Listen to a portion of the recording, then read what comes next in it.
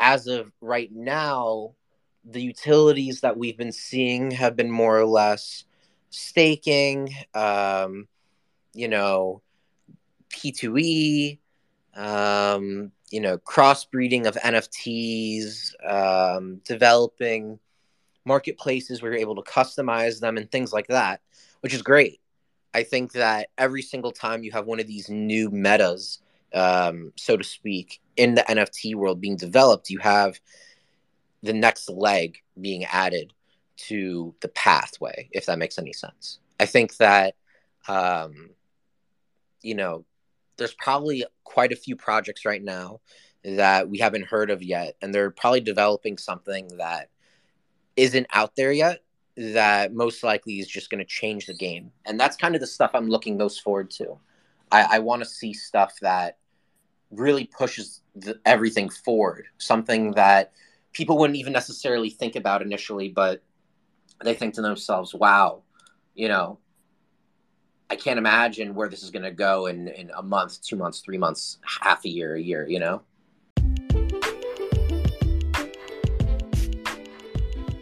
Welcome back to On-Chain Experiments, where we talk with the creators and collectors building Web3.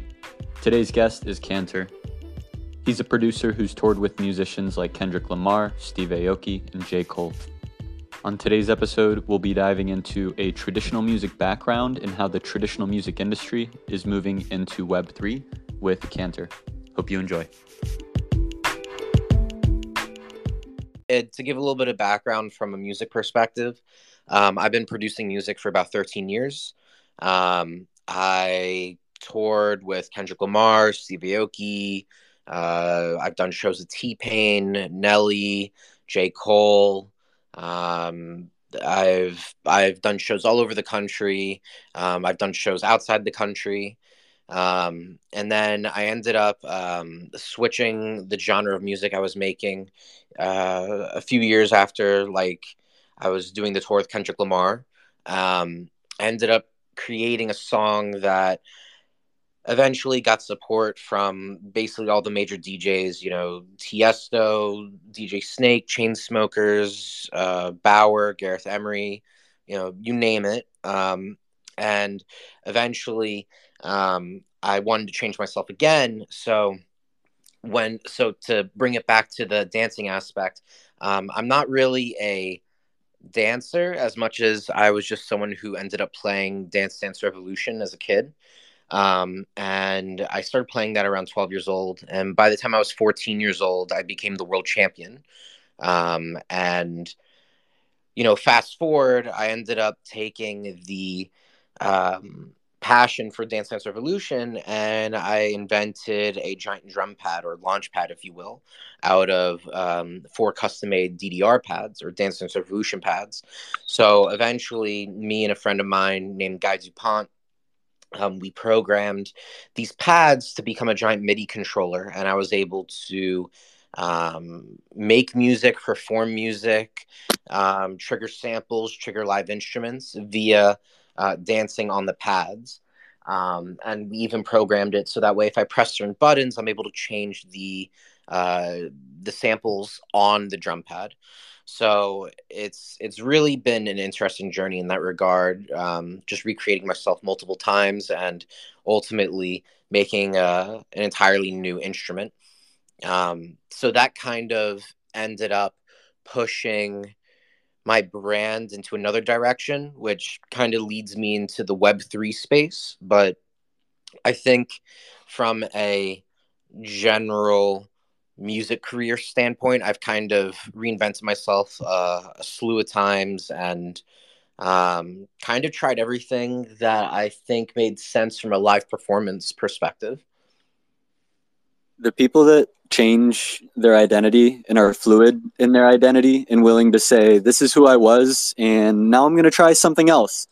I find those people the most interesting. Like the first example from the Netflix documentary, just learning more about Kanye West and seeing, like, he was a beat producer and he was put in that box of a beat producer.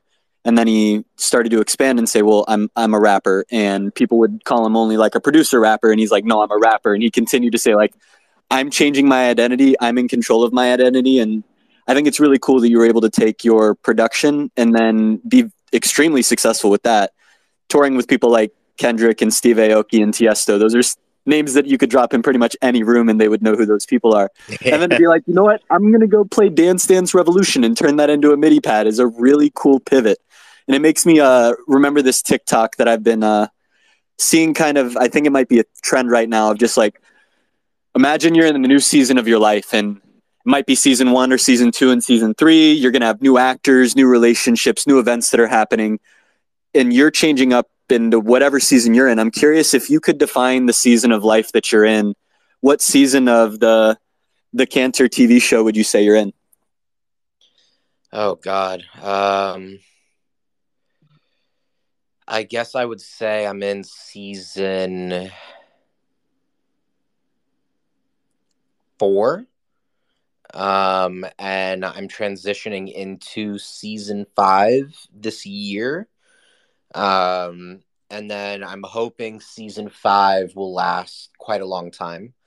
I'm essentially working on a project that culminates all those different experiences into one. And I think it's going to be a really interesting experience. It's going to be my first Web3 project that, in my opinion, I didn't even plan on this becoming a Web3 project to begin with. Originally, the idea of this project that I am currently developing, it was supposed to be something that has not really been seen before in the traditional music industry space.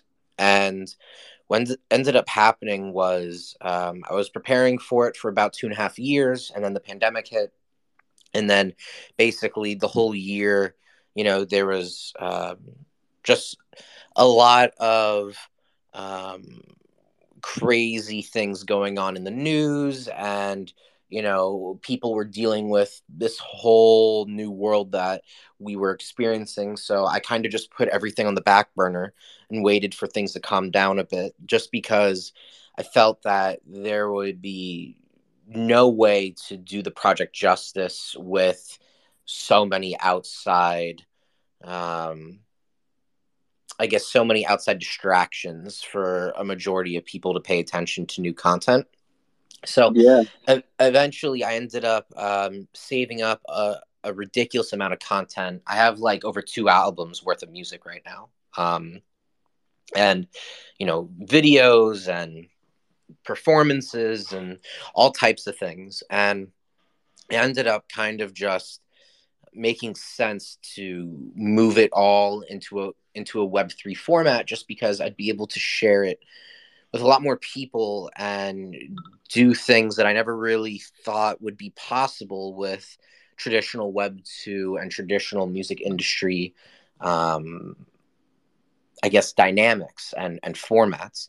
The thing that I find really interesting about Web3 is not only do people have a lot more say and transparency with the art and the artist, but also it's just more of an intimate experience versus throwing something up onto YouTube or Facebook or social media in general. I feel that people have gotten very, I think, overwhelmed and overstimulated with social media posts as it is. And I feel that Web3 kind of brings everything back to where it used to be back in 2007, 2008, 2009, the early 2000s, especially in the music industry, where, that was kind of the beginning of the internet artist before everything became oversaturated. If you were in the beginning in 2009, 2010, 2011, and you were able to utilize SoundCloud, utilize YouTube, utilize these different platforms and really build a following, people were really, really interested to become a dedicated fan and a listener. And there was this new type of feeling of interactivity with the artist or musician.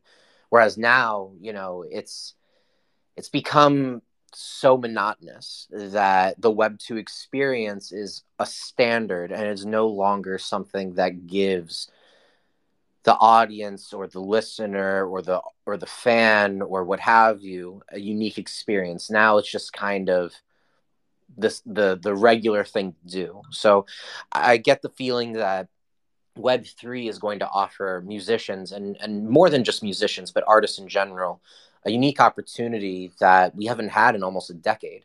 And it's unfortunate to hear that there's so many people who are against the idea of Web3 and NFTs and crypto. You know, there's a lot of slander going around about different fundamental aspects of the scene and the technology. But, you know, if you take just a little bit of time and look into what this technology is capable of, let alone what's already occurring and what has already occurred, you know, it really opens your eyes to a whole new world of freedom, if you will, and interactivity and experiences.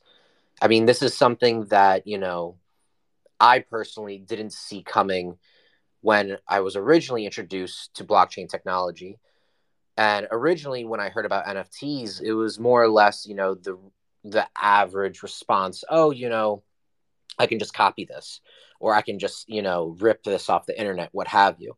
I didn't fully understand the smart contract aspect of it. I didn't fully understand what was the purpose of it. And then eventually something just clicked for me. And I realized that this technology is much more than a bubble or much more than a fad. It's basically going to replace all of the existing intellectual property technology, intellectual property aspects of our day-to-day lives. And I think a lot of people don't realize that yet. But the people who do realize it, they're extremely excited. And, you know, there's this energy about the space and the scene that I haven't really seen since the beginning of my music journey in the late 2000s. So, I mean, just to see everyone jumping on board and being so invested in everyone else's projects and time and giving everyone else, you know, constructive criticism and you know, it's just a lot of positive. It's just a really positive movement that I think everyone really needs right now. I mean, there's just so much in the entertainment industry specifically that has a lot of negative connotations, and this kind of gives it a fresh start. Frank Ocean was dropping singles, and then COVID happened, and we didn't get a Frank album. And I'm still sitting and looking at Frank Ocean like, when are we getting this next album, dude? But I definitely agree. I think a lot of creators were like, they were on their momentum, they were doing their thing, and then COVID hit. And some musicians were like, let's just keep pushing through this. And then you get negative pushback from the community of like, yo, do you not see what's going on in the world? Are you really that blind that you're just going to ignore it? And other musicians like you kind of like put everything on hold. You took a step back, you took a breath, you said, okay, what's going on? What's changing? Oh, there's this cool thing, Web3. Let's dive down this rabbit hole. And I was at a music event last week I'm in Argentina, and Los Palmeras were having their 50-year anniversary. And it was a private event. It was cool. There were a lot of people in the music industry, and I'm talking to a lot of them. And the music professionals that did know about Web3 were like just getting into it. And most of them had built their entire careers around this model of like the super successful musician and trying to make people like blow off the top successful. And when I'm talking to them about some of the musicians, like Steph Guerra is in the audience, and we were just over in a Latin American space talking with Paula. Paula is doing, I think, very well in Web3, but when I bring her name up to other like musicians and bigger names here in Argentinian music, they're like, oh yeah, I mean, she's cool, she's a smaller creator, but she's not like major. And in my mind, I'm like, no, she is exactly where the music industry is heading. It's more of this engaged, smaller audience and less of a focus on trying to oversaturate the market, overstimulate everybody, be on everybody's mind. I think the music industry is really changing from the super influencer model to something younger or like more smaller and niche based. I'm very curious. You've been in the music industry since the late, you said 2000s, so like 10, over a decade you've been in music. Mm-hmm. What brought you into Web3? Like, what was your introduction into the Web3 ecosystem? So before it was even known as Web3, you know, I was introduced to cryptocurrency from a few friends back in 2017. And I knew of it in 2013, 2014, but I never really interacted with it. I guess in 2017, 2018, I never got involved, but but I was learning about it. And obviously, that was the first like excessive bull run that got the first mainstream appeal. And then there was the fall, and then, I thought the way everyone else thought, oh, this is just a bubble, it's whatever. And then basically the time I ended up getting actually interested in Web3 was legitimately when I would say the absolute beginning of the pandemic. I was thinking to myself, what is there to do? Like obviously I could just watch the news every single day and get, all this fear and, get stressed out like everyone else was. So I tried to avoid that. And I was looking at different hobbies and different things to do to pass my time that weren't music related. And I just started viewing some of the fundamentals and the technological aspects of cryptocurrencies. And, the idea originally of having something be completely transparent while also having automation really intrigued me, just because I already knew that automation eventually was going to replace a lot of the traditional work that is currently involved in the world. And I just got the feeling that, how is this going to happen? Is this going to happen with robots? Is it going to happen with, AI and so forth? And I didn't realize that cryptocurrency was actually going to be, or especially blockchain technology was going to become a huge part of it. So just ever since then, I've just been diving down the rabbit hole. Very much align. I was in Alexa beforehand, voice technology, conversational AI, and I was aligned with you. I was like, okay, we're heading to an automated world. We're currently interacting more with robots than we are with actual human beings. What does this look like 10, 20 years from now? What is the end goal? How can I skate to where the puck is going and not to where it's been? And I started building down that route, and eventually I'm trying to remember the exact moment I came into Web3. Like for me, I'm not sure if it was like a single moment. I came into crypto around the same time as you in 2017. I started buying ETH and Bitcoin, and I was telling my parents, like, look at this stuff. And they're like, nah, it's another bubble. It's going to pop just like everything else. Your entrance into Web3, you're saying like it was during the pandemic. Was there any like specific project or specific technology that really got you in, or was it more of just this emergent, slowly coming in, like doing research, and like, was it a specific thing or more of a wave? It kind of just like the second that I figured out that what the smart contract was capable of, that was kind of the key to opening up the door for me, if you will. And when did you start your DDR, your Dance Dance Revolution, getting more in, like less on the producing side, more on the dancing side? Oh, you mean like from a music perspective or just in general? Kind of a tangential question. I kind of ran a different direction. I wanted to hear when did you start playing DDR? Oh, when I was like 12. Okay, and that did that carry all the way through when you were doing your production? You were also playing DDR on the side? No, no, no. So I played at 12 and I became world champion, the first world champion of specifically DDR Extreme when I was 14 years old in eighth grade. And then after like 15 years old, I kind of stopped playing just because, I already did it. But I always, had that experience with me. And around 2013, when I was touring with Kendrick Lamar, I had the idea of combining the two, but I didn't really move forward with the idea and actually create the DDR launchpad or drum pad until like 2017. I got to hear more of the story of how you got up to the big names like Kendrick. I think a lot of musicians, and probably a lot of musicians still today, would dream of touring with Kendrick. How did you get that opportunity? How did you create the opportunity to be able to tour with musicians like Kendrick, Tiesto, Steve Aoki, these really big names? Slew of things. It was just hard grind. So I released a couple albums my freshman year of college. I was doing some shows here and there, but nothing crazy. Eventually, I ended up getting a serious manager who heard an album that I was working on. Thought it was really, really good. I released it, and the day I released it, I guess it was just the perfect timing. And the album got, this is back when everyone was using, I think it was called Mediafire.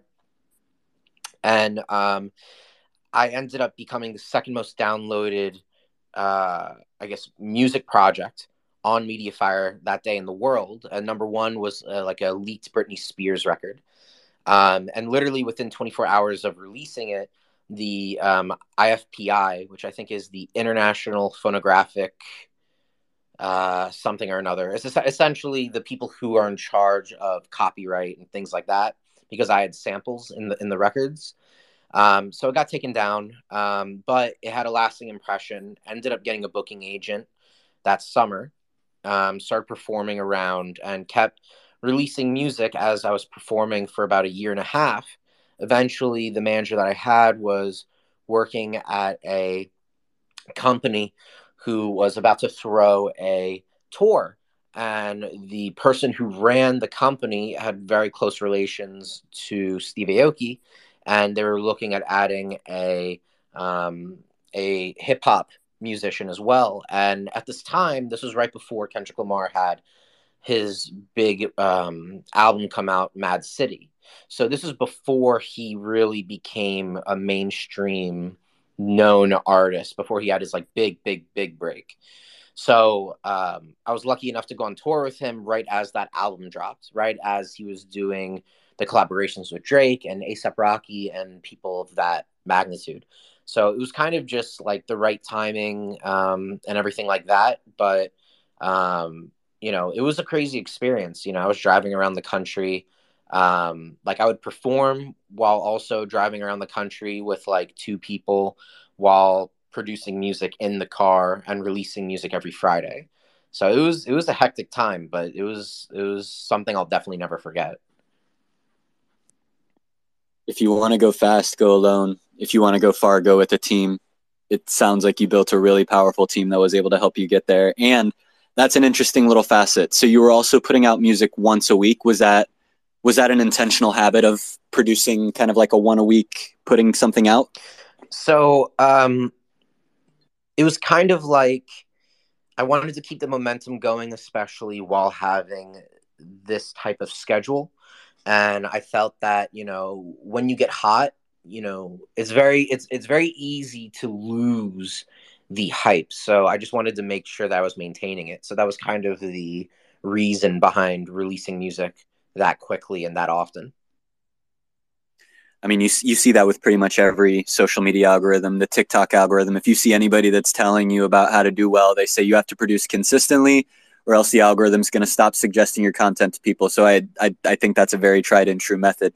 I'm curious of what your goals were kind of pre-Web3 as a musician, and if they've changed post, like now that you have Web3 in your tool belt. Would you say that your goals as a musician have changed with Web3 technology? Yeah, I would say so. I mean, my original goal was go back on tour, get a new booking agency, travel the world, things like that. But now, the more I think about it, the more the new project that I've been developing the past 3 or 4 years now is really much more suited towards Web3 than it is to the traditional music industry.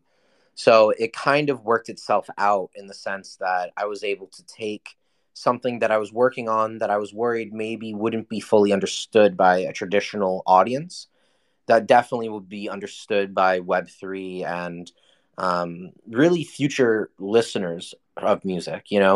What I'm noticing is that a lot of the traditional methods of promotion for music have kind of been dried out. Everyone's seen the same thing over and over and over again. Yeah, you can get a record on the radio. Yeah, you can get a record that goes viral on TikTok. Yeah, you can get a record that, at least up until 2018, 2017, did very well on SoundCloud. Now SoundCloud's kind of more or less a music discovery platform rather than something to go viral on.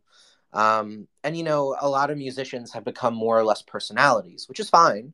Everyone has to adapt and do what makes sense for their own career and what makes sense for the time being.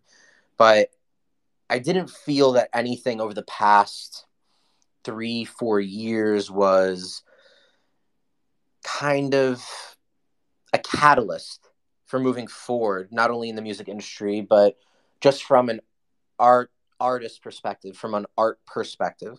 I felt that they were all kind of small leaps forward, but nothing massive. Whereas Web3 is kind of like this entire new dimension. And a lot of people don't fully understand the concept of Web3 yet. So it's so early and it's so young in regards to the capabilities. You know, one analogy I really tend to like is, think of the internet started, late 80s, early 90s, really wasn't used by anyone until, mid 90s, 95, 96, 97. And you had a lot of these companies coming out. You had Google, you had PayPal, you had eBay. I don't even know if PayPal was out by then, but I know eBay was. You had Yahoo and Netscape and so forth. That's kind of where we're at right now in 1997, 1998, prior to, let's say, the dot-com bubble, which was 1999, 2000, 2001. Now, I have to say that is not financial advice. I am not predicting what the future is going to say. But there's obviously going to be some reduction in failure of a majority of projects over the next year, 2 years, 3 years, if you will, because there's going to be a lot of people who eventually figure out what is true utility and what's more of a gimmick. Eventually, the projects that are going to survive are the ones that really have a tried and true community, that really bring utility and really bring value to the holders and to individuals who are interested in the project. Eventually, those projects, in my opinion, are going to be the ones that become the name brand names. So, if you pay attention to some of the, traditional PFP projects, like obviously you have Bored Apes and you have all the others, they have solidified themselves as legacy projects. As long as they don't do anything catastrophic, or as long as they continue to put out material and, create utility for their community, they're going to be fine. But there's a lot of rug pulls. There's a lot of projects that have nothing going on for them. And those are the ones that are going to kind of fall through the cracks, which, that's the beauty of competition. It's always about pushing yourself and making it to the next level. So, to bring everything back, I think that just this scene overall, there is basically immeasurable amount of opportunity and growth potential. I think that, it just comes down to how bad do you want it? How much are you willing to work for it? It's a very welcoming community. I think that this is probably the closest thing that I can remember to the music industry in the late 2000s, early 2010s. This is what it felt like, where everything was still very buddy-buddy. Everyone is willing to help one another, learn from one another, grow with each other. There was really no maliciousness. There was no, threat to one another. Everyone had their own path. Everyone had their own growing speed and so forth. So, I think over the next year or so is really the perfect time for people to get involved, just because this is the moment where it's just early enough where individuals can get involved with no gatekeeping, but it's also developed enough where you can see where it's headed. These cycles keep getting faster, I feel. Like there was the technology bubble took from the 80s to the 90s and it didn't pop until the 2000s. And now here in Web3, we had the DeFi cycle where you had Uniswap and then you had SushiSwap and PancakeSwap, fork the code, put out a token, clone exactly what Uniswap had. And then you see the NFT cycle, you see the Bored Ape, and then a million projects just fork the Bored Ape code. And then you see the DAOs, you see something like an ENS do a token drop, or a Zeus DAO, Olympus DAO doing a token drop, and then everybody forks Olympus DAO and forms their own DAO. And it's, like you say, there is so much opportunity to experiment, and a lot of people's experiments are just like, well, I don't really know much, so I'm just going to copy this open source code that exists for free, which for me as an engineer is awesome. I love open source code. It allows us to innovate really fast. I am curious to know what you've been building and what you are building. Like getting into your on-chain experiments, you're obviously deep into Web3 and you have a very in-depth knowledge. I'm curious, what are the experiments you have been running here in Web3 to kind of build up your expertise and your confidence in your craft? So there's a lot of things that I can and can't talk about just because a lot of the stuff that's being under development is very proprietary. But I will say that I have been experimenting with utility that I'm interested in doing things that haven't been done before. And I'm really, really interested in bringing a new level of interactivity to NFTs in the space in general. I think that, you know, obviously if something has been tried and true for others, that's fine to also build off of. But I've always been one to want to do something that is not very traditional. I've always wanted to push boundaries. And I know that's like a cheesy thing to say, but that's just kind of what has led me to success in the past. And, that's just kind of the way that I operate in regards to both the music industry and just business in general.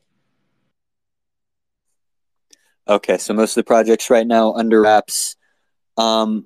Maybe we can talk more about DDR. Like, do you think what you're doing with Web3 is going to be more on the music side, more on the physical technology side? Is it going to be a mix of both? Maybe I should stay away from your projects if they're all proprietary. No, I mean, it should be released by the summer. I think that the project is going to be much more on a technological and interactivity side. There will be IRL aspects to it, but I'm primarily looking at creating an experience for both listeners and viewers that hasn't really been done before. Not getting into anything too specific. I just get the feeling that, a lot of people have wanted to see where this technology can go. And as of right now, the utilities that we've been seeing have been more or less staking, P2E, crossbreeding of NFTs, developing marketplaces where you're able to customize them and things like that, which is great. I think that every single time you have one of these new metas, so to speak, in the NFT world being developed, you have the next leg being added to the pathway, if that makes any sense. I think that, there's probably quite a few projects right now that we haven't heard of yet, and they're probably developing something that isn't out there yet that most likely is just going to change the game. And that's kind of the stuff I'm looking most forward to. I want to see stuff that really pushes everything forward, something that people wouldn't even necessarily think about initially, but they think to themselves, wow,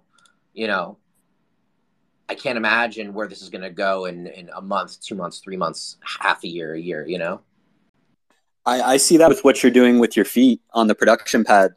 Like one of my favorite Web3 producers is Kabuki, and he's in the audience right now. I've collected all of his Quantum Rainbow series, and his utility is he's sending out a physical CD of the NFTs that I've been buying, which I think is really cool for a producer to do. And I think your ability to just continue to like, hey, I'm doing producing on a normal MIDI keyboard, and now I'm doing it with my feet.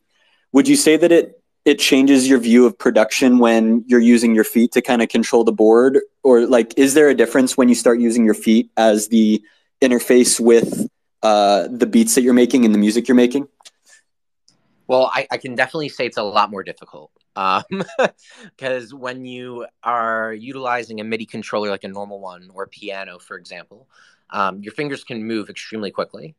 And when it comes to the DDR Launchpad that I have, you're limited to not only how fast can your feet move and how fast are you able to get around the Launchpad, but you also have to think about what direction you're facing. Because there will be times where when I perform, I can't even turn around to look at where I'm going. You have to know the pad so well that you can step around it without looking down.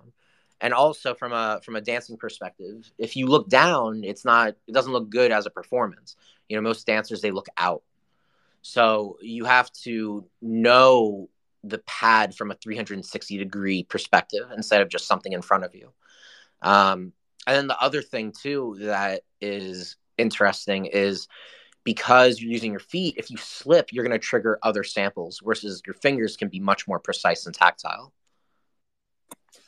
Is this DDR Launchpad the basis for the Human Launchpad? I saw in your Twitter bio that you were creating Human Launchpad. Is that related to DDR? Oh yeah, I mean, I just use the terms intermittently. I just switch them around. I say Human Launchpad just because I think it sounds interesting, but DDR Launchpad as well. The only reason I use Human Launchpad sometimes is because some people don't know what Dance Dance Revolution is, so it kind of helps get the idea or concept across to people. Seize the memes of production. Memes are how we're all learning and growing in this space. The most viral memes are the ones that everybody's talking about and everybody's sharing. So definitely leveraging memes. So what is the Human Launchpad project? Is that you creating, or is it like you building these pads for other people? Tell me more about the Human Launchpad project.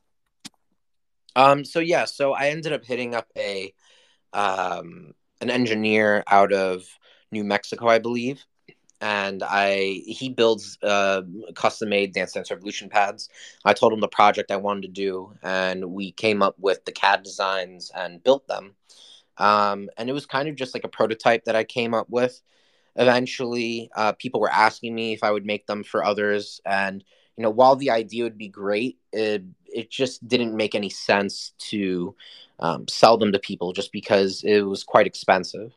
It was like a several $1,000s, and to the average person, that's quite expensive. So I felt that it didn't make really any sense to sell those to people, and I just kind of utilized it as a way to perform at my performances as well as creating visual content with them.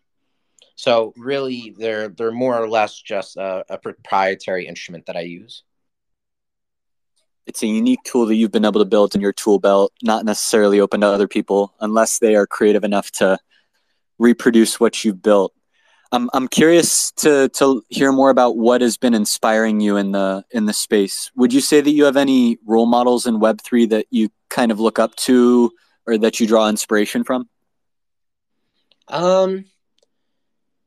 It's hard to say because I wouldn't necessarily I follow one individual person or one individual project. I think that there's just so much going on in the space that every single day I'm finding something new that has either a unique aspect to it or a unique utility or unique art or what have you.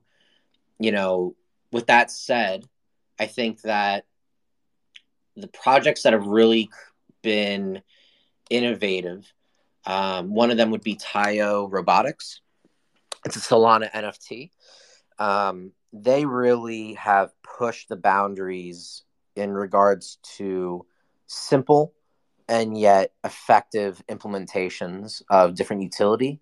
I mean, I'm talking within the first 12 to 24 hours of them launching, they were able to have a staked option with entire liquidity pool, and they were already hitting a piece of the roadmap every couple days. And then the other project that I think is really just ahead of the game in regards to how they're implementing everything is Cold Blooded Creeps. I have two of them, and I have some of their add-ons as well. I mean, that project, that team, they've just been destroying it. Like every single week, there's an entirely new gaming experience, whether it's, card collection, creating your own derivative of the project, collecting points, P2E, everything. So, those two projects I would say are the two that I've been impressed with the most in regards to both implementation and execution. Okay, now you've mentioned Solana, and now I got to ask you about chains that you're interested in. So, are you as a creator, are you solely interested in Solana? What chains would you say you're interested in as a producer and a creator? It's hard to say because Solana, while it definitely has a lot of positive aspects, there are some concerns in regards to the centralization of the nodes and just the ecosystem as a whole. Obviously, Ethereum, while it's the main competitor and the main alt, it does have the issue of gas, which obviously will be fixed when they have Ethereum 2, whenever that launches. In regards to ecosystems that I really, really like, I'm really, really, really bullish on Polkadot, AVAX, and Luna, to be quite frank with you. I get the feeling that, and also IOST. IOST has had a really interesting fun week or so. I believe they're releasing their own stablecoin as well as a couple of other things. So I would say those are kind of the ecosystems I'm most interested in. I could dive deeper on the technical side, but I noticed that my co-host Virtual.eth Remington just came up. How you doing, Remington? Hey, I'm doing well, guys. Super happy to be here. Just got off a call with some pretty dope individuals, but wanted to hop in and say hello to Cantor and everybody in the audience. How's it going? Hey, it's nice to meet you. Remy's Likewise, based in man. San Diego. Okay, so maybe a little bit more on the technical and then I'll back off. I don't hear many creators talking about Polkadot, Luna, and AVAX. Maybe in like a couple paragraphs, what would you say if you're talking to a new musician? What would you have to tell them about those platforms? I think Solana is really cool because of the low cost. And for someone that's wanting to run some on-chain experiments and doesn't have $100 to spend on a transaction to do something on Ethereum, Solana is a great place to be able to play around and get your feet dirty and run experiments and have some successes and failures while you're still understanding some of the fundamental concepts. For a musician, if you're talking to them and they haven't done anything on any chains, what would you have to tell them about chains like Polkadot, Luna, and AVAX? So from a fundamental perspective and a technical perspective, I think that a lot of the NFT realm is starting to experiment with some of these separate ecosystems, such as AVAX and Polkadot and Near and Luna and so forth. They're still very, very early, but as time goes on and there are new efficiencies created in those ecosystems, there's definitely going to be a changing point. And I don't know which one of those ecosystems is going to be the next one, but they basically all have an extremely cheap transferring ability, similar to Solana, but they have a more decentralized aspect to them. From Polkadot, it has a really interesting staking liquidity pool abilities, and with AVAX, it just more or less has more development on the NFT side, utilizing Juggernaut and a couple of their other on ecosystem tokens. I mean, really, it just is going to come down to how are the developments going to go over the rest of the year for each of these different ecosystems, as well as what type of marketplaces and projects are going to be launched on those ecosystems. Because at the end of the day, an ecosystem can be phenomenal, could be fast, could be efficient, and so forth. But if it has no projects involved, if it has no, hit piece of art or utility, then who's going to flock to it? I'm curious. Anytime we're talking about the Web3 space, Ethereum is always the main focal point as far as a chain to build on top of. I guess why is like chains like Polkadot or the other ones you're referring to, like they're not always referred to specifically by the builders of the space. Why do you think that is? Well, they're newer and they're not as developed. I mean, so for example, Polkadot is the third most held coin that isn't a stable coin in the in all of crypto, to my knowledge. And then in regards to AVAX and Luna and stuff like that, they're gaining a lot of traction. I mean, you have to remember Luna and AVAX are like less than 2 years old. Same with Polkadot. Versus Ethereum came out in what, 2014, 2015, 2016, something along those lines. So, I mean, it just has a lot more time to develop their ecosystem, their team members, word of mouth, everything. You know, when you talk to someone new, they know of probably three things. They know Bitcoin, Ethereum, Dogecoin, and that's about it. You know, and most people don't even know Ethereum and Dogecoin; they just know Bitcoin.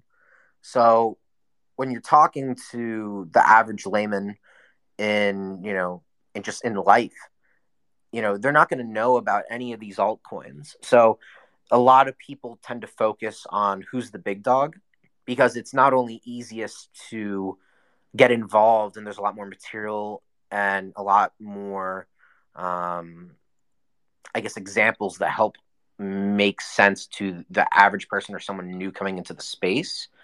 But it also has a lot more history that allows people to kind of dig deep into it. You know, if you have someone brand new and you say, here's a white paper for, you know, AAVE, or here's a white paper for API 3 or something, they're not going to understand anything because they don't understand the basics from Ethereum or Bitcoin or some of the other major caps, you know? The Lindy effect is real. Like the idea that the future life expectancy of a chain or any idea is proportional to its current age. Like you said, Ethereum's had a massive head start back in 2015, late 2014, early 2015, as opposed to some of these newer chains. They just don't have the same life expectancy. And a lot of the chains that have come up to compete against Ethereum have died, like the EOSs and the Trons. I mean, they do still exist and they have massive market caps, but if you look at who's been building on it, they've pretty much died for all intents and purposes. Nobody, I'm sure nobody in this room knows about or like Tron or EOS. They don't do anything anymore. And so you talk about like 90% of these things are going to die. But then there's also the chance that you might be playing within Ethereum, something that is going to grow and be around and build its own Lindy effect. Do you see these chains as having like staying power, or do you think the Polkadots and the AVAXs and the Lunas are kind of, they're short term, you can capture some value now, but be prepared for them to die in the next couple of years? Do you see like a multi-chain ecosystem continuing to grow, or just having a couple of winners that can stand the test of time? I think it's definitely going to be a multi-chain crypto world. I think that definitely some projects will die off, but I think each project is going to have its own proprietary utility. You know, the best way to explain it to people is you're not buying a currency. You're buying a share in a software company. You're buying a share in a patent. You're buying a share in something that is going to have one specific purpose in the future. And right now, it hasn't even been utilized. People are still developing that reason. But, you know, if there's one thing Polkadot can do, it could be a lending program. I mean, AAVE is a great example. It's basically like a mortgage system, but in DeFi. So, you know, I think that there are obviously going to be projects or ecosystems that die off. Like, you know, you're saying the Trons and the EOSs and so forth. You know, they're dinosaurs. They haven't done anything in quite some time.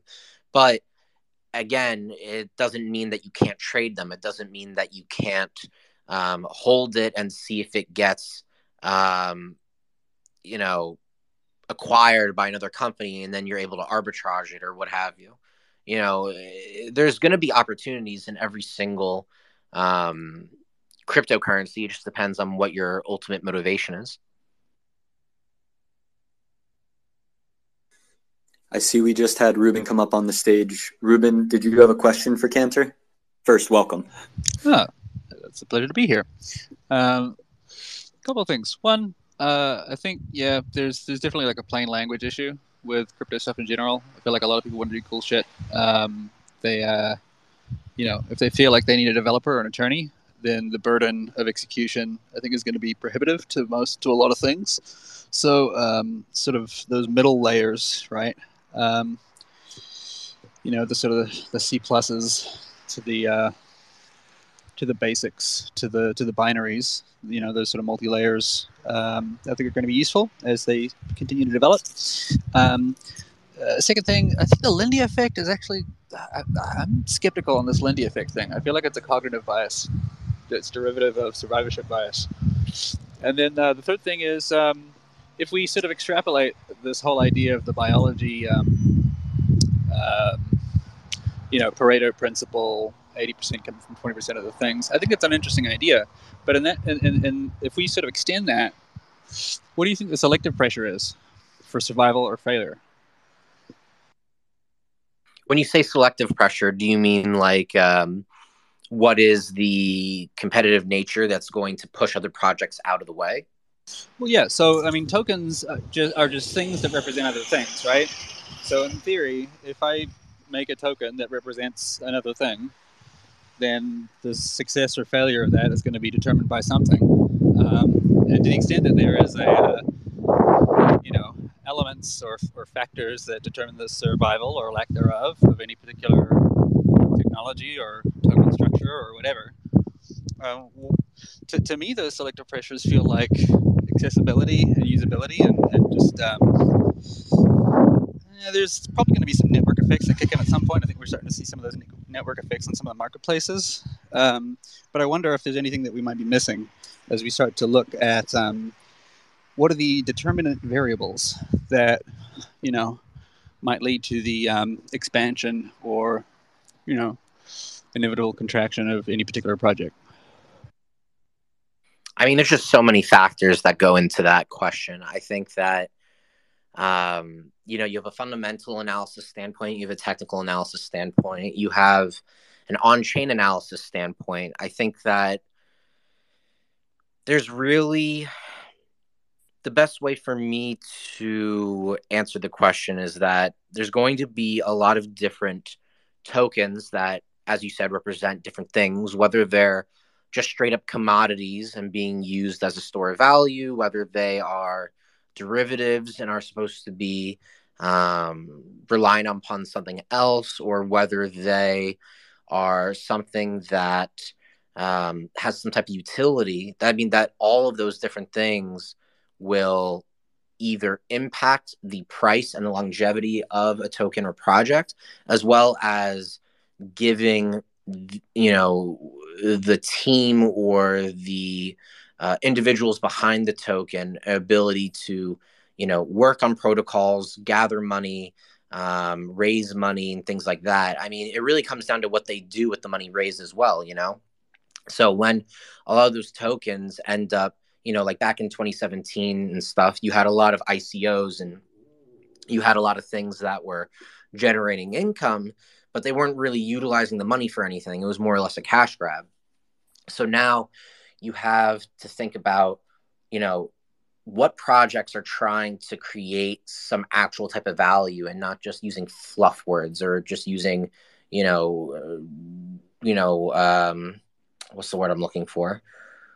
They're not like, you have to look for tokens that are actually bringing something to the table. Like when I look at Luna and having UST, for example, I think that them buying a bunch of Bitcoin and creating a store of value for the stable coin is creating something that definitely is more compelling than USDT, especially with a lot of the liquidity issues that people have had about it, as well as, USDC. I know that it's BlackRock now is one of the main holders or main brokerages of that. So, the reason UST, as an example, is going to most likely last beyond USDC and USDT is just because it has a better background, I think, at least in my eyes. I think the question you asked is a really good question, but I think it's very broad in the sense that I could probably be here for like an hour talking about different things here and there. I just think that each token is going to have its own scenario. And it really comes down to the protocol. It comes down to the team. It comes down to the funds that they've raised. It comes down to what's their TVL, how much is being staked, do they have liquidity pool? There's just so many different things that could impact longevity, the price, the innate value of a token, and the team behind it. I mean, it's everything. Do you think that there is a likelihood that we might see NFTs expand beyond the sort of representation of financial value, or rather be characterized by the exchange of financial value, into something a little bit closer to, say, JSON objects? What was the last piece you just said? So if I say JSON object, are you familiar? JSON. It's like it's just like it's a digital object that is it's actually no less or more fungible than an NFT.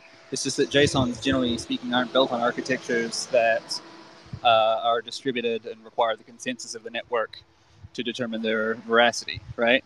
So it's just, Mario and Super Mario would be like hat equals red, legs equals 2. It's just a sort of a little object, and you can nest them inside each other. It's a parent-child relationship. And to me, it feels like NFTs are effectively JSON objects, except they're built on an infrastructure that has a sort of immutable history of record, which gives them certain properties to the extent that we choose to assign, certain kind of behaviors to them. And to me, it feels like the ownership thing is like a start. It feels like it's like the toothpick in the Swiss Army knife, so to speak. But I don't. I see the utility being a lot more broad, and not just like I'm going to buy this thing because it has utility. Just like, I need to, I need to close my garage door.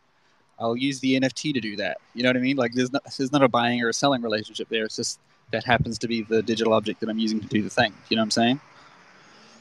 Yeah, I completely understand what you're saying now. I think that that makes a lot of sense. I agree. I think NFTs are going to be utilized for stuff that isn't art or for a financial purpose. I think it will be, deeds to a house, or they'll be used to solidify, where money goes in an escrow account, or, it could be used for, automatic payments on your rent. It could be used for, lottery decisions. It could be used for so many different things. I mean, one thing, that comes to mind too is like your social security number. Like you are essentially given, I from your accent, it sounds like you might be from Australia, but if you aren't, very close, Kiwi. Oh, okay, got it. Very, very close. So in the United States, we have Social Security, which basically everyone gets when they're born in the United States. So instead of just getting a little card, you'd probably just have an NFT that's attributed to your name and likeness and so forth. So I 100% agree with you on that. I think that is where it's going to go eventually. But I also think that it's probably not going to be adopted for at least like a little bit of time, but it's definitely not that far out in the future.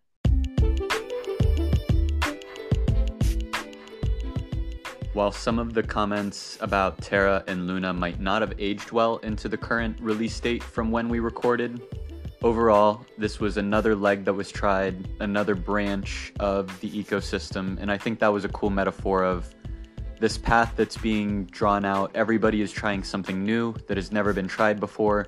We're experimenting with different branches, and the strongest branches get bigger, thrive, and create opportunities for more branches off of there.